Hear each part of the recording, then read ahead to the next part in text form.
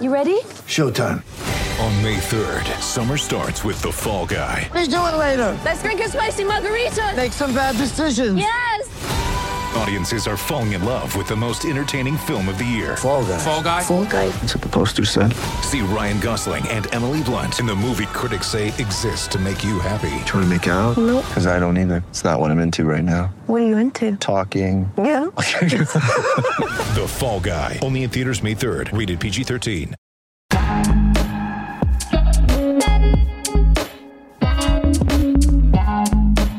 Hello, babies. This is your boy, Uncle Jimmy, here to give you Whitlock's Weekly Fire Starters. Y'all ready to get it going? Let's make it happen, Captain.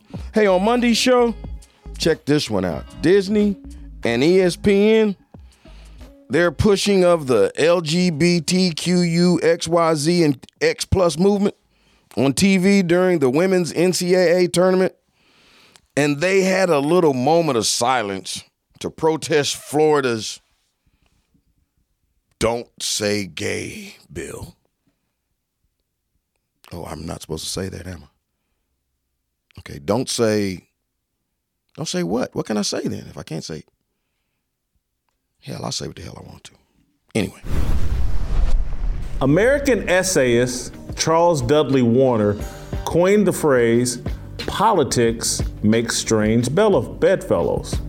It was written as an observation in the mid-1800s. Christians should have been interpreted as a warning. The adoption of political identity will eventually align you with your enemies and inevitably detach you from your faith. We can see this process unfolding in the sports world in real time. The ultimate example of American meritocracy and exceptionalism, competitive sports, is no match for politics' ability to divide, corrupt, and conquer. Politics is always about power and money. It cannot coexist on equal footing with faith. Politics is about the rulership of earth and has no concern with salvation in an afterlife. It is short-sighted, greedy, and unethical.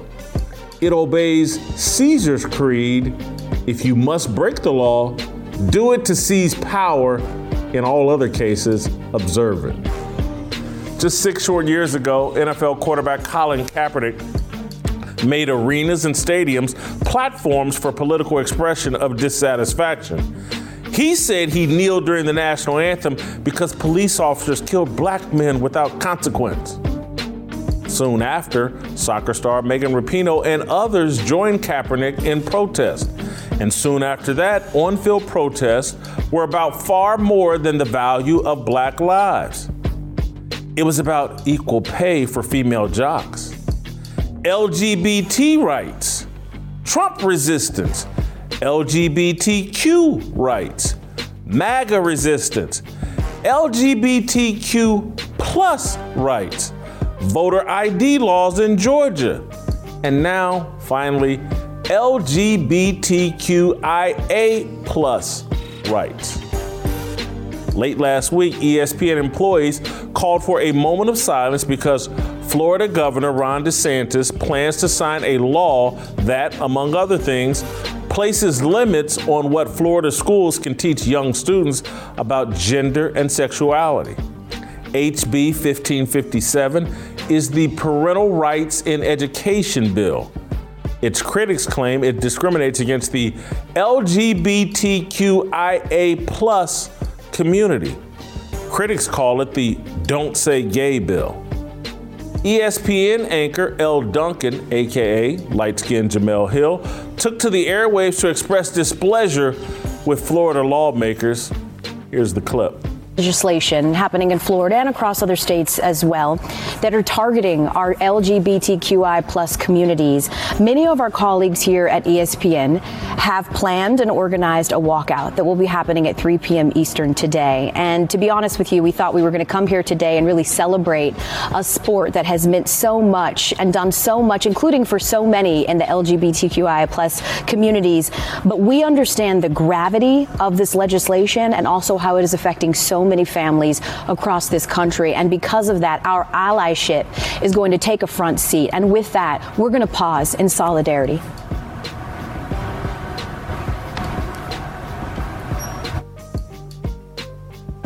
Yep. ESPN basketball broadcasters Carolyn Peck and Courtney Lau, they were up next. Listen to them. Courtney Lau, Carolyn Peck. Now, normally at this time, we would take a look back at the first half, but there are things bigger than basketball that need to be addressed at this time. Our friends, our family, our coworkers, the players and coaches in our community are hurting right now. And at 3 o'clock, about 8 minutes ago, our LGBTQIA plus teammates at Disney asked for our solidarity and support, including our company's support, in opposition to the parental rights in education bill in the state of Florida and similar legislation across the United States. And a threat to any human rights is a threat to all human rights. And at this time, Courtney and I, we're going to take a pause from our broadcast to show our love and support for our friends, our families, and our colleagues.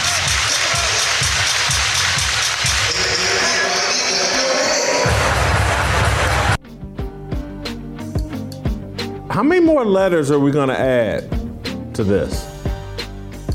I mean, I'm old enough to remember when it was really just G and L, gay and lesbians. Or maybe it was just gay, because gay included lesbians. How many more letters? They keep adding letters and keeping the plus. And I know what letter they're really after. It's the P for pedophilia.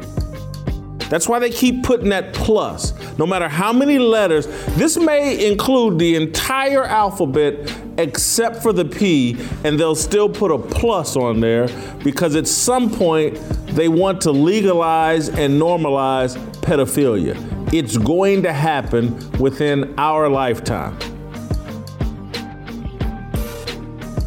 Parents having authority over what their kids are taught in public schools is a threat to the LGBTQIA plus community? Parents created the LGBTQIA plus community. But I'll play the game and let's say that it is. Why is this threat being analyzed, discussed, and combated on Disney's sports network? Why can't it be covered exclusively on Disney's ABC News network? Are there any Disney employees who see abortion as a threat to babies in the womb? And will those employees be allowed to call for a moment of silence on a Disney platform? Sports and religion used to be partners. Teams took knees together in pre- and post-game prayer.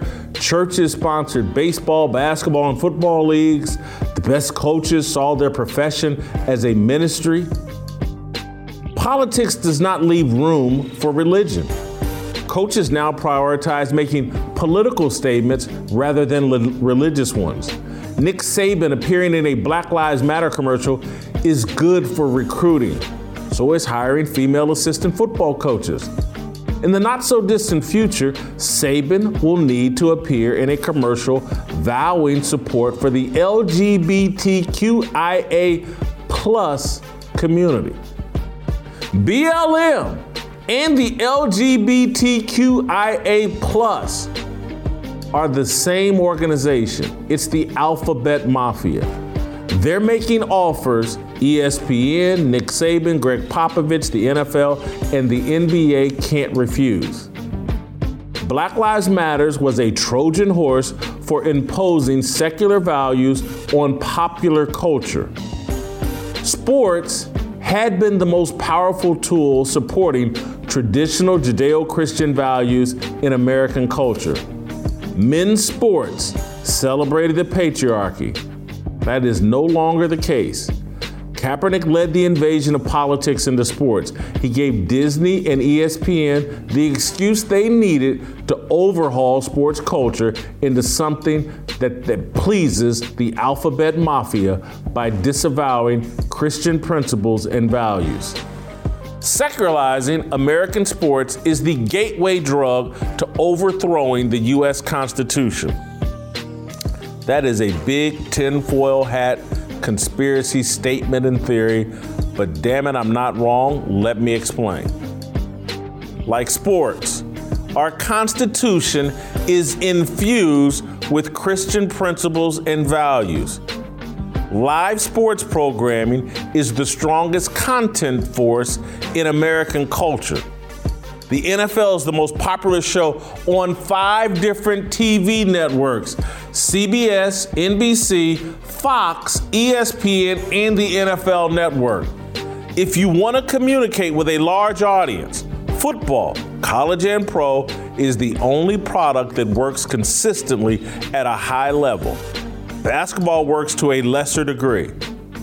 Changing sports to a celebration of secular and Marxist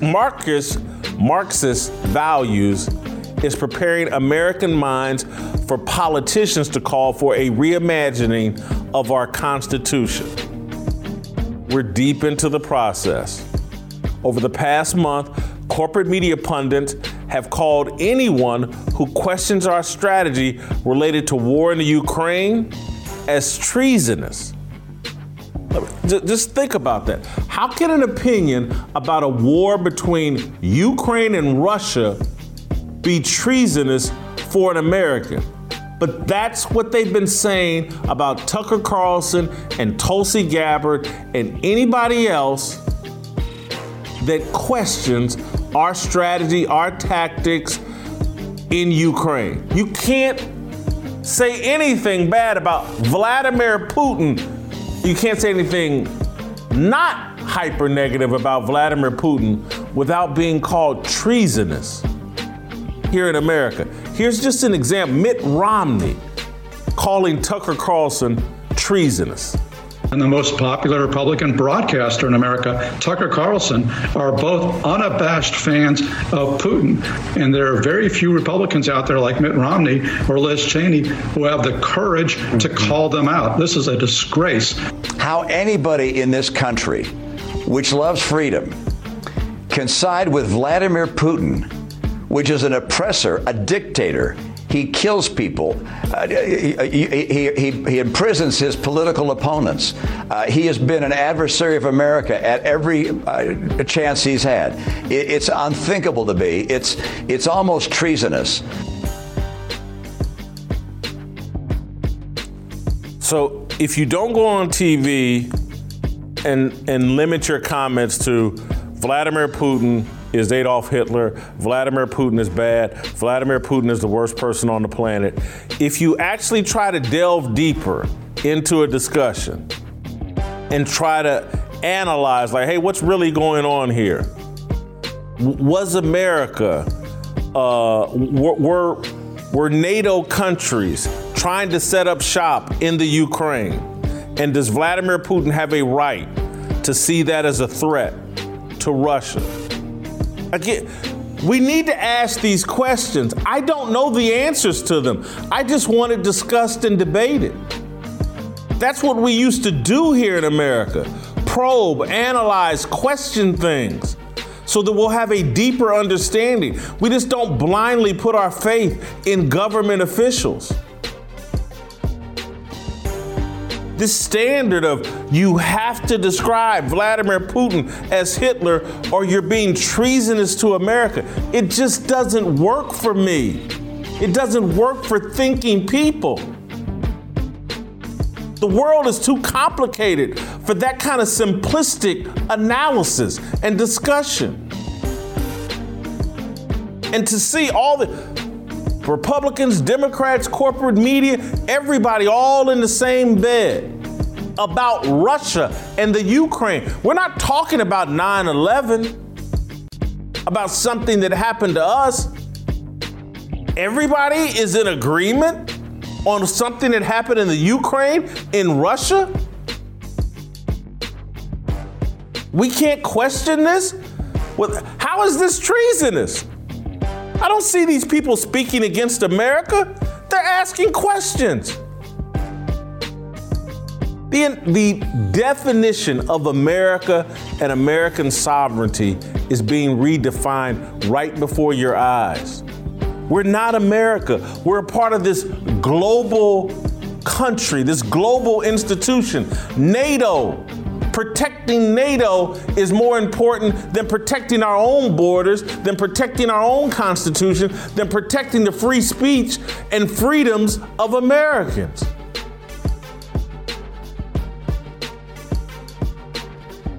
If an American doesn't criticize Vladimir Putin loud enough, corporate media says you're committing treason.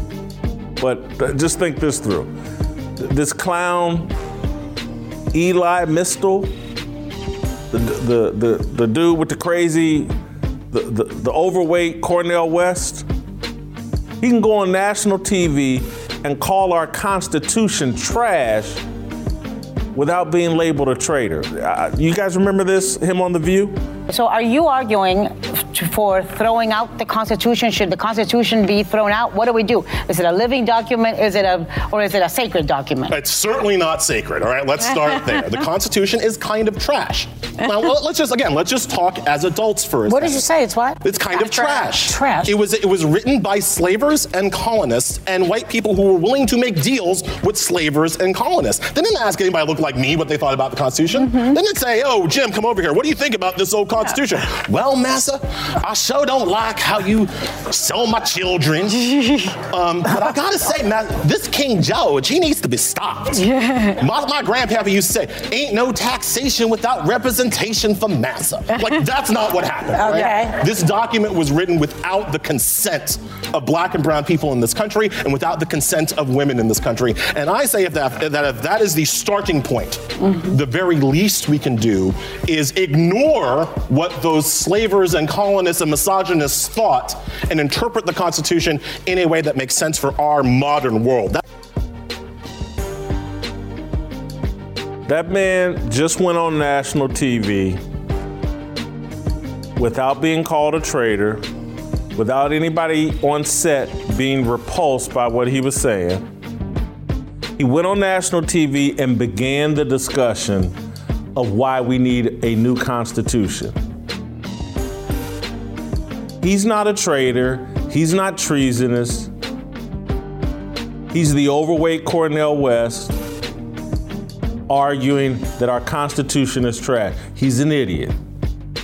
You want to talk about a Russian plant, an operative for some foreign interest? He fits the description. Someone going on national TV and trashing a Constitution that has lived for more than 200 years, laid the foundation for the elimination of slavery and the elimination of other forms of racism, and that's what the Constitution did. You can trash the slave owners and the people that wrote it. They were flawed men of their time, no question about it. But that document that they wrote was filled with Christian values and Christian principles, and that's why it has lived and worked for as long as it has, and that's why it's been the foundation. The Declaration of Independence, the U.S. Constitution, have been the foundation for the progress that we've made here in America along racial lines, along gender lines, any steps America has taken towards fairness and equality can be directly attributed to the Constitution because the Constitution was written with the Bible in mind. Those are facts, undeniable. If this clown can point to another country with a founding document as strong and as fair and that has worked as well as ours, I'll listen to him. This dude can't write a research paper that would stand up for more than a year or two, and he's talking about a document that has lived and has worked very well. And as Royce White said on this show, described it perfectly. It's a self perfecting document. It is brilliant. I don't care how flawed the men were that wrote it. I really don't. If a KKK member came in here right now and dropped $1 million on this desk and said, hey, Jason, it's yours, no questions asked, it's all legal, it's good, take that and use it to help your family.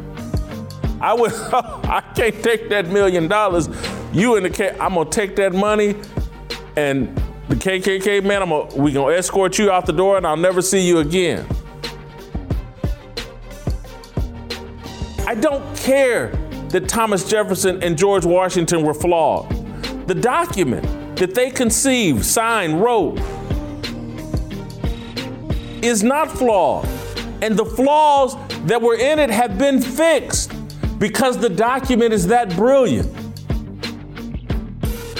That man, Elie Mystal, the Russian plant, the Chinese Communist Party plant, he's the traitor. He's committing treason.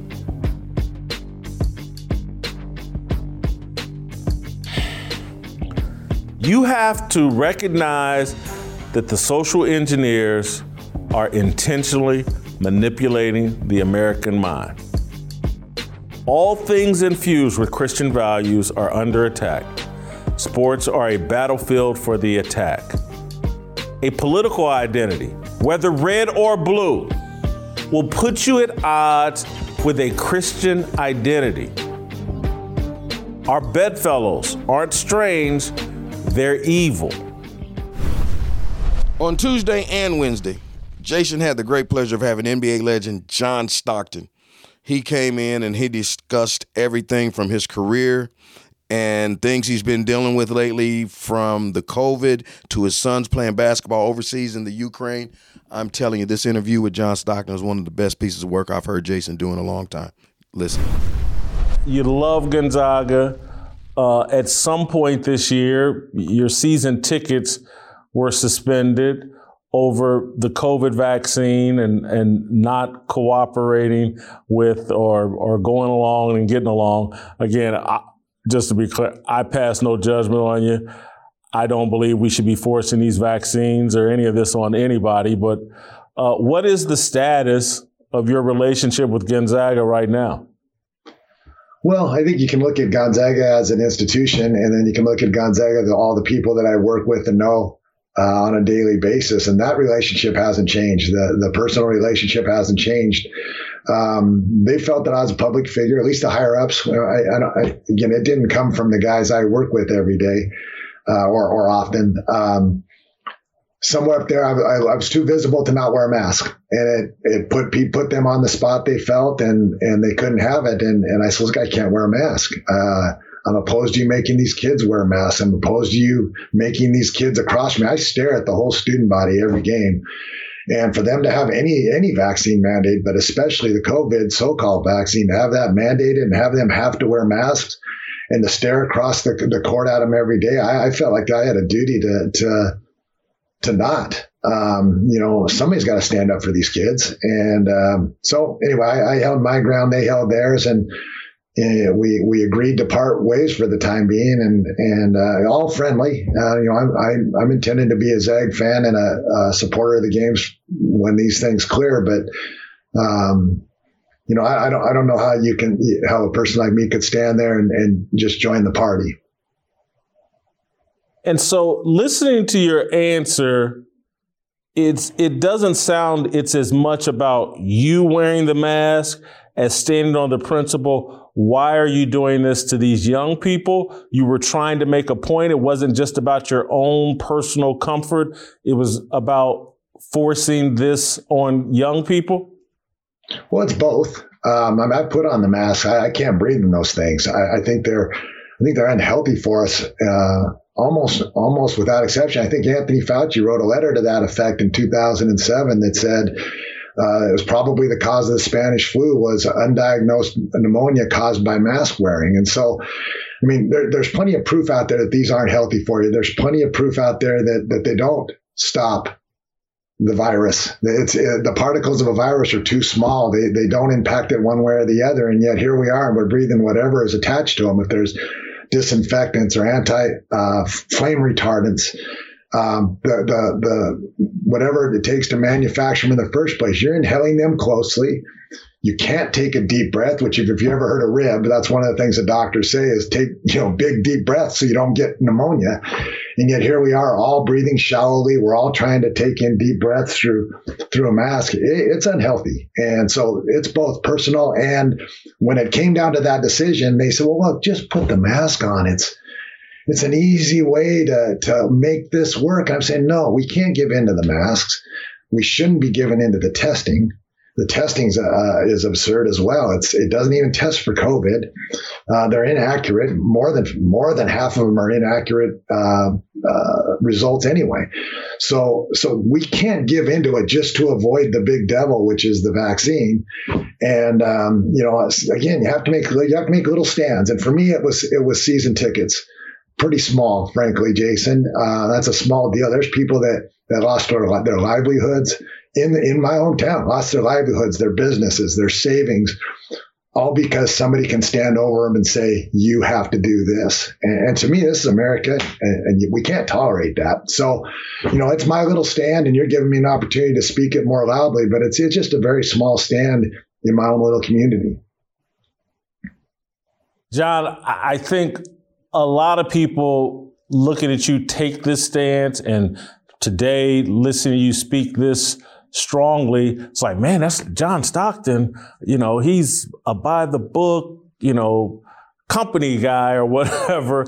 And I don't think I ever had that perception of you. What I always thought of watching you as a player, and I never heard you talk about it, but I was like, whew, that's a man of strong convictions. The way that he carries himself on the court and always seems composed, it just made me, that's a man of strong convictions. And I speculated that those convictions were based in faith. And so it doesn't really surprise me. Push comes to shove, you're going to push back. So I'm not really surprised by this, but I would imagine other people maybe, and maybe even the people at Gonzaga, were surprised that you bowled your back on this issue that, John Stockton's only going to move so far. And this mask thing is a line in the sand with him. Were people at Gonzaga surprised at your pushback?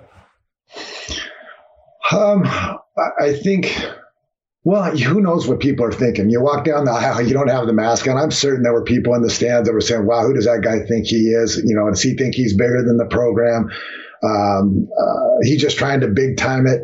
I'm sure there was some of that. I'm sure there was some of that saying, wow, I wish I could do that. None of us should be wearing the mask, but I don't want to lose my tickets. I don't want to miss the games. There's something being held over everybody, maybe in the world. It's jobs are being held over our heads, or relationships, or experiences with our kids or grandkids. Something has got everybody kind of saying, "Whoa, I don't know if I can push this. I can't risk my job. I have to feed my kids. I can't risk my kids having a place to go to school. I can't risk seeing my grandkids if my own kids were scared to have somebody unvaccinated around their children." I mean, there's something held over everybody, and so something's got to give, and I don't think we can just sit there. And you're right, I am a man of conviction. I grew up a Catholic. Raised by my parents, but also I was backed by the nuns at school, and certainly religion's been part of my life throughout my life, and it's a great foundation. I think it does help in dealing with all these things moving forward. Have you had COVID, or anyone close to you had COVID and had a difficult time with COVID? I had something that caused me to lose my taste. I didn't test for it. I was mildly sick. It would have been nothing close. I wouldn't have missed a game for it. I wouldn't have missed a practice for it. I wouldn't have missed going to school for it. It just didn't feel that great. And I lost taste. So I guess by the modern standard, you could arguably say that I had it. I feel pretty confident that I've had it or I've dealt with it one way or another. The immune system's an amazing creature, really. We are. Humans are amazing creatures, and our immune systems can handle things. Most of us will come in contact, get it, not show any ill effects at all. Some of us will have ill effects. Some of us will get really sick. But I don't think it's the virus. The viruses don't benefit by wiping out their host. I think we should be more scared of chemicals, and chemicals being, the shots, stuff in our food, the stuff that we use to sterilize doorknobs and desks and walls and air. And I think those things are way more risk to our health than a virus. John, I agree with you, and I've certainly argued that particularly for young people, athletes, the vaccine just isn't for them, and there's just no justification. I think for overweight people like yours truly, and people over 50 or 60 years old, maybe you should consider the vaccine. But the number one thing you should consider is getting in better health. One of my coworkers here, Uncle Jimmy Dawes, he got COVID in August, and it shook me up because he had a bad time with it, and it made me have to start really addressing like lifestyle and things that I was doing to put myself at risk. And so I've really worked on my exercise and diet, and I've been losing weight. I think that's the best strategy. And so when I look at a guy like Kyrie Irving, for instance, and it makes perfect sense to me. He's in perfect relative health compared to the rest of the planet. He's young. There's just no reason for him to take this vaccine and introduce an experimental medical trial into his body. I'm wondering if you've had an opportunity to reach out and show any kind of support to Kyrie Irving, and what do you think of what he's doing?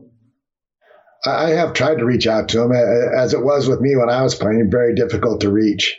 I've tried through a couple avenues to try to reach him, and I think, who knows what's printed places. I hear that I've been out in papers in support of him taking that stand. And at least I hope I have. I hope he's heard it, because I mean it. Similarly with Aaron Rodgers and anybody else that's spoken out. They're taking real risks. We talked about the risks a little while ago with their careers. Well, with their advertisements, these guys have opportunities to do ads and make a lot of money, and they're risking all of that when you speak out against the narrative. And if you didn't hear it before, I'm backing him now. If Aaron didn't hear it before, I'm backing him now. The other guys that have spoken out, even if they're questioning it, look, I'm not strong enough to sit there and say, listen, nobody should get the vaccine. But if you're going to ask me, I think nobody should get it. It's not even a vaccine. It doesn't prevent illness. It doesn't prevent the spread of illness. And yet the advertisements that our state spends $100 million on this year to push this test drug, they push it, and it doesn't prevent the illness or keep you from passing it on. What's the point? I mean, if it doesn't work, why would you mandate it? And why would you mandate it to kids who literally have a statistical zero risk of getting it? These athletes of dying from it. They have, even the professional athletes, they have nearly zero statistical risk of being harmed by it. And yet I now have a list of hundreds of athletes around the world that are vaccinated that have dropped dead on the field. And so, we have to take a look at this, and people don't trust me. I mean, I'm not expecting you to believe me any more than you should expect me to believe what I read on the news or in the newspaper. Go look for yourself. These people are having a hard time, and they're vaccinated. And so it at least begs the question, what is going on, and to look a little bit closer at the subject rather than just believe what we're seeing on TV every day. Some of the greatest players have said some of the greatest things about you.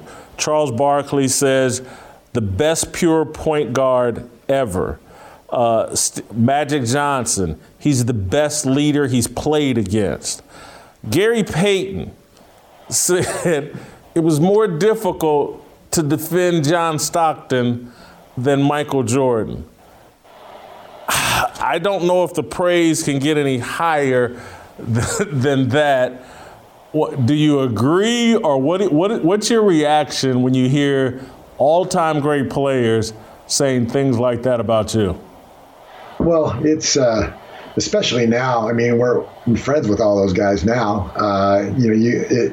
It affords the opportunity to say nice things about them that you would have never said when we were playing against each other, and it's always appreciated. I mean, to be appreciated by your coaches, your teammates, your fans, that's big. That's just really big. And then opponents is a whole nother step. And I mean, we could take those three guys and I could talk for a half hour complimenting them. I mean, Magic Johnson, I think, is one of the best all-time players, and in the hunt for the best of all time. Charles Barkley is one of the best people I've ever been around. I watched him do things that were so kind and so giving. In addition to what we see, the personality that we see, he shares that with everybody. Gary Payton, again, he's another guy that's become a friend over the years, and his contribution to the game, to Seattle, to Washington State, and you can't quantify any of that. It's these guys are great players. I talk about them forever, but that's a quick snippet. So it makes me proud to hear those things. Feels good. We ended the first interview with you talking about Isaiah Thomas, and you made reference to, I think, meeting him maybe as a high school player and it opening your mind to even though I'm undersized and small, I can compete at the highest level. Then you talked about while you guys were in the NBA, you were at each other's throats, and there was real animus there, good competitive animus. And then you get to the end of your career, you get inducted into the Naismith Hall of Fame, and Isaiah Thomas is introducing you. What happened? How did y'all go from such fierce competitors to the guy that introduces you at the Hall of Fame? Well, the guy I fought most with on a basketball court my entire life was my older brother. And yet I love him, right? So, and I mean, I had more bloody knees and elbows and foreheads and whatever. It's tough to be a little brother, but it's, he's my best friend. And so I think that carries on. So we had knockdown dragouts with Isaiah and Detroit, obviously. I admired him. He raised the level for me as a high school guy. I got to watch him through college. He's just a little bit older than me, and amazed, and I learned by watching. And then he was in the league well before me, and I got to watch that. So his how he competed against me and how he responded after games was always something that I appreciated.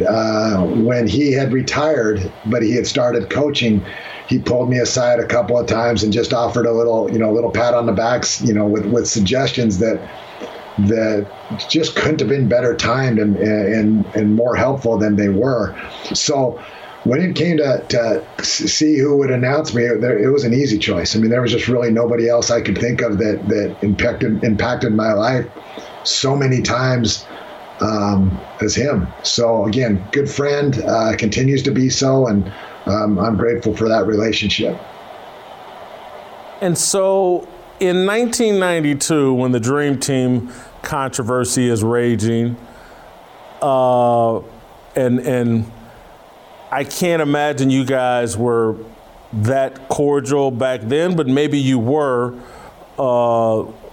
You've already admitted that when you guys were playing against each other, it was very competitive and some little anger fueling on both sides. But how did you handle the Dream Team controversy? Because there were two separate ones. There was, Michael Jordan didn't want Isaiah on the team.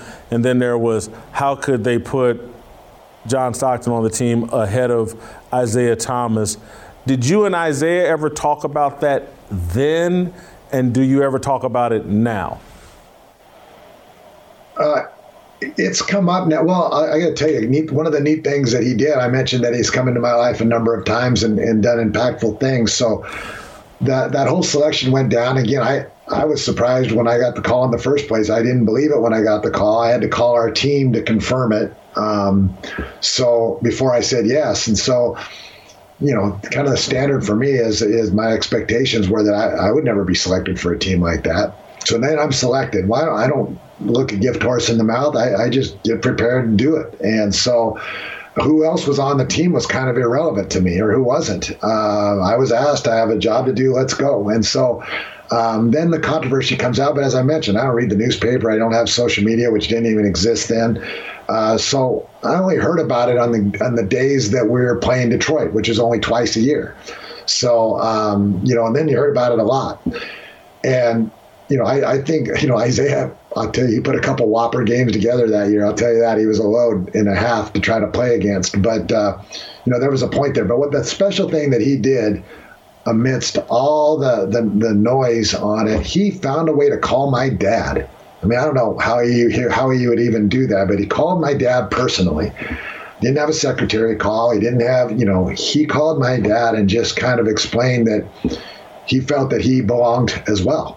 Not that it was John or me and that John shouldn't have. And I tell you, my dad so much appreciated that, and it put him at such ease. And again, I'm so grateful for that. I don't know if I'd have been big enough to do that. That's for sure. And so, that put everything at ease in my camp for sure. When did that happen, in 92 or years later? That happened pre-Olympics. So, that whole year was apparently the year of tension. But, for what it's worth, and my parents and my family always felt the tension more. I think they watched the news, they watched the news, they read the newspapers. And for being a family member of an athlete, it's probably more difficult than the athlete. You just go do your job, but they have to hear all the bad things said about you and whatnot. So that was that year. And again, it's pretty neat. Very neat. The other thing that I think is, and neat in a different way, I have to say, and I can say this because Isaiah has shared with me that he's also become very good friends with Karl Malone. But clearly, your relationship with Karl Malone is one of the most unique experiences, I think, in basketball.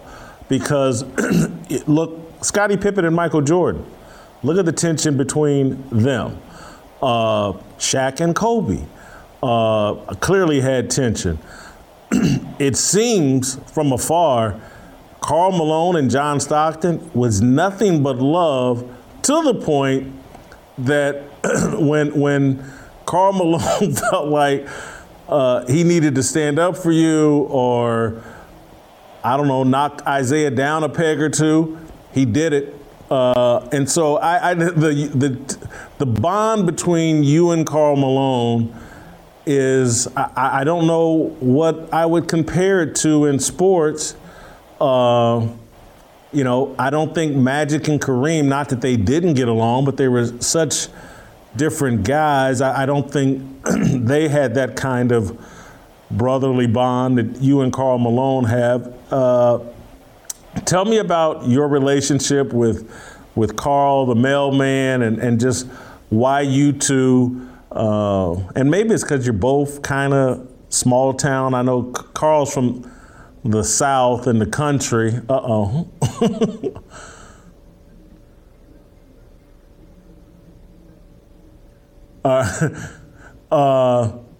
Just go your relationship with Karl Malone.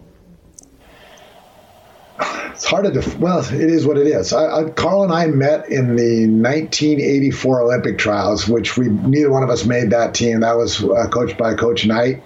We're going to the lunchroom one day. We don't know each other from Adam, and there's a table open, and Karl and I just kind of plunked down next to each other and started a conversation, and it was unbelievable how easy the conversation was. It was.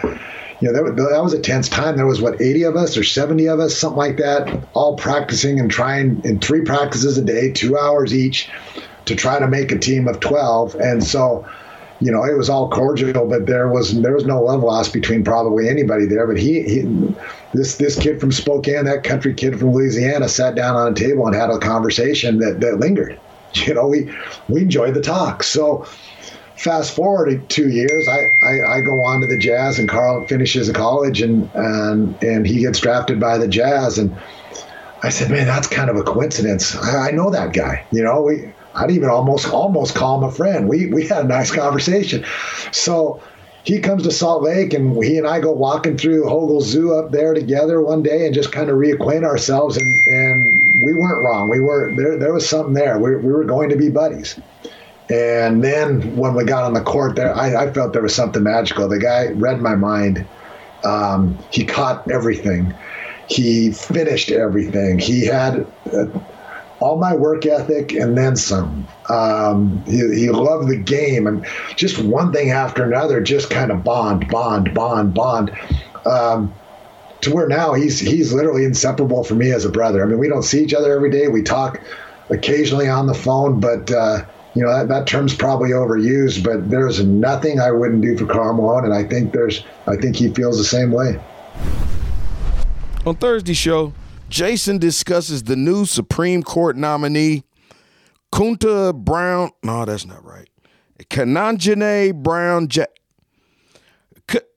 Jason's going to talk about this black lady that they trying to put in the Supreme Court and talk about her radical views. And look here, I know y'all think that we're making a big deal about this, but hey, this woman could not professionally say what a woman was. Listen to this woman. She said, I don't know what a woman is. Wait a minute, hold it. Did I say this woman don't know what a woman is? Did I say that? Or should I say this mama don't know what a woman is? Or should I say this wife don't know what a woman is? I can't say this lesbian don't know what a woman is. Okay, I don't want to say that. Cut. You don't need to be a biologist to define the word woman. Common sense paired with a commitment to the truth, that'll do the trick. Ketanji Brown Jackson, Joe Biden's nominee for the Supreme Court, either lacks common sense or veracity. The absence of either should disqualify her from a seat on the Supreme Court. Tuesday evening, during Jackson's confirmation hearing, Tennessee Senator Marsha Blackburn asked the nominee about a 1996 Supreme Court ruling that struck down Virginia Military Institute's male-only admissions policy. Justice Ruth Bader Ginsburg wrote the majority opinion, which stated that physical differences between men and women are enduring and that the two sexes are not fungible. Blackburn asked Jackson if she agreed with Ginsburg's assessment of men and women. After a pregnant pause, Jackson responded, "Senator, respectfully, I'm not familiar with that particular quote or case, so it's hard for me to comment." Okay. Blackburn eventually pivoted to a simple question. Here's what happened. Can you provide a definition for the word woman? Can I provide a definition? No. Yeah. I can't. You can't? Not in this context. So I'm not a biologist. The meaning of the word woman is so unclear and controversial that you can't give me a definition? Senator, in my work as a judge, what I do is I address disputes. If there's a dispute about a definition, people make arguments, and I look at the law and I decide. Well, so I'm not. The fact that you can't give me a straight answer about something as fundamental as what a woman is underscores the dangers of the kind of progressive education that we are hearing about. Just last week, an entire generation of young girls watched as our taxpayer-funded institutions permitted a biological man to compete and beat a biological woman in the NCAA swimming championships. What message do you think this sends to girls who aspire to compete and win in sports at the highest levels? Senator, I'm not sure what message that sends. If you're asking me about the legal issues related to it, those are topics that are being hotly discussed, as you say, and could come to the court. So listen, I'm going to admit this. I'm not a biologist either. Unlike Jackson, my parents were not college graduates or educators. My dad did not graduate from high school. My mother was a 30-year factory worker. I was never a candidate to attend Harvard, Jackson's alma mater. I graduated from Ball State University with a degree in football, excessive socializing, and a 2.23 grade point average. Shockingly, I can provide a definition of the word woman, adult female person. I can even provide a definition for the word female. A human being born with a vagina, ovaries, uterus, XX chromosomes, and breasts that produce milk for feeding babies and for the enjoyment of men. Those differences, among other things, separate men from women. You don't need a biology degree to know this. These differences have been chronicled in a wide variety of popular magazines and publications, from Playboy to National Geographic to the granddaddy of them all, the Bible. God created man and woman. I suspect Ketanji Brown Jackson disputes that last statement. Disagreement over that statement is what is at the heart of the division tearing this country apart. Who is really in control, God or man?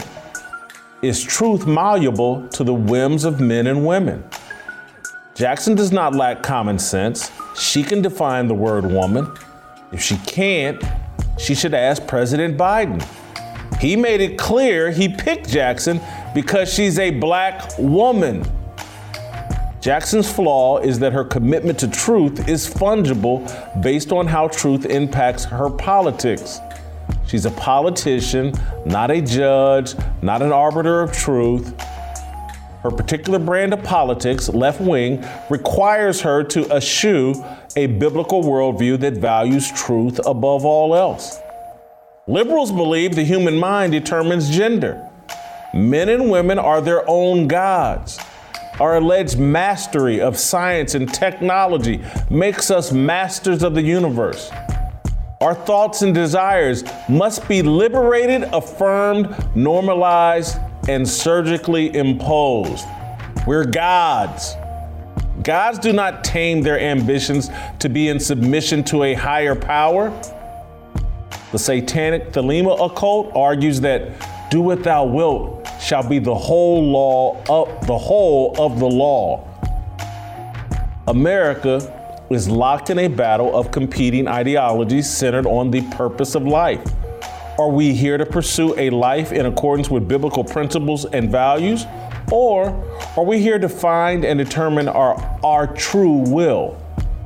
UPenn swimmer Leah Thomas believes he is here to find his true will.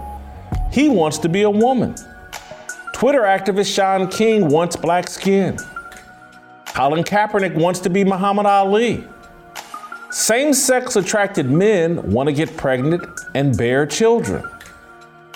Missouri Senator Josh Hawley thinks Ketanji Brown Jackson is a true will advocate, a confederate of activists installing a do what thou wilt mindset into our culture and legal system. His questions surrounding Jackson's apparent sentencing sympathy toward child pornographers are likely his way of expressing concern that Jackson believes adult attraction to minors is just another sinful desire America should normalize. The Supreme Court interprets the U.S. Constitution. Our founding fathers, despite their flaws, laced the Declaration of Independence and Constitution with biblical principles and values. Thomas Jefferson could provide a definition for the word woman. He knew that slavery was wrong. He wrote founding documents that doomed the institution of American slavery. He did this because he believed his life purpose was to pursue a life in accordance with the biblical principles and values he believed in. He valued the truth, even the truths that damned him. Brown Jackson doesn't value the truth. That makes her unfit for the Supreme Court. She's an activist who will collaborate with activists who want to dismantle the Constitution and write one that favors people in search of their true will. She wants to be on the right side of a history leftists plan to write. The Constitution is written for Americans who want to be on the right side of God. On Friday show, Jason has the professor, Professor D. Delano Squires. He's going to be in to talk about his latest column regarding Supreme Court Justice nominee. What's the name? Ketanji Brown Jackson. Hey, you've written another great column that I think is appropriate given what happened with the Supreme Court nomination and the hearings this week, and Ketanji Brown Jackson not wanting to define what a woman is. You kind of use that as a good jumping off point or a good news peg to write a column about Handmaid's Tale? Explain that. You play off the movie Handmaid's Tale to describe what's actually going on with women and feminist and American culture. Sure. So Jason, I've actually never watched Handmaid's Tale. Hulu didn't create it for me. I think my wife watched maybe season 1, but I'm familiar with it because every time, conservatives gain some ground, either in the culture wars or in the political battles, invariably some left-leaning woman will get on TV and say, oh, what the GOP is trying to do is turn America into the real Handmaid's Tale. So I know I've heard Joy Reid do this on a number of occasions. It typically comes whenever, abortion restrictions are passed in a particular state.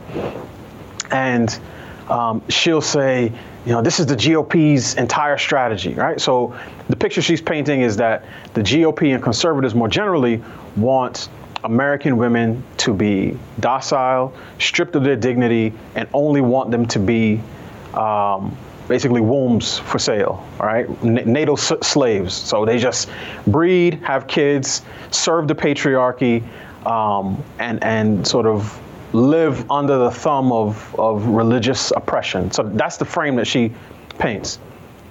As I started thinking about what's going on in our culture and the fact that you see some of the most powerful women in sports journalism, in the media more generally, in entertainment, in business, completely refuse to even define what the word woman is. And obviously this week, it was the Supreme Court nominee, Judge Ketanji Brown Jackson.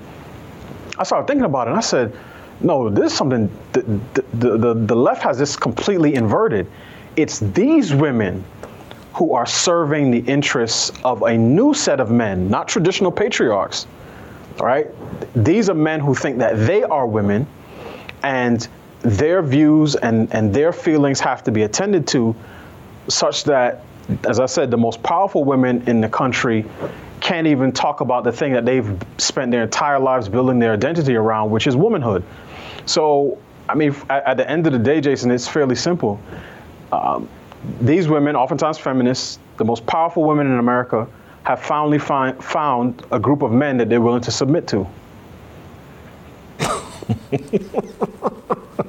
Yeah, Bill Thomas, and I don't know what Rachel Levine's former name is, but look, you make a great point. I think one thing that is becoming just more and more obvious, the way the Babylon Bee has been silenced, Charlie Kirk has been silenced over social media apps, big tech. Obviously, they can still say what they want, but they can't do it on these platforms where the worst thing you could do is I think Charlie Kirk or someone got in trouble for saying that Rachel Levine spent 54 years as a man, had kids, was married, blah, blah, blah, and then decided and then got elevated to this, appointment by Joe Biden because he's allegedly a woman now.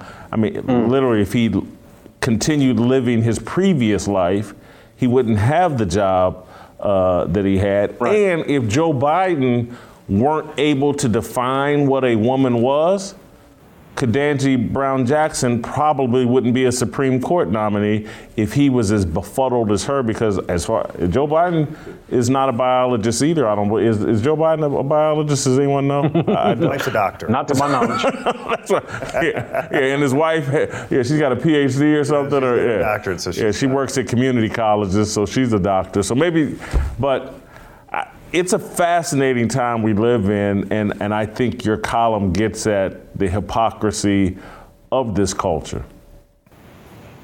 Yeah, and again, it's an amazing thing to see, because as I said in the column, these are some of the most outspoken women on abortion, on racism, on climate change, on social justice, on political power, on economic independence, on pay equity.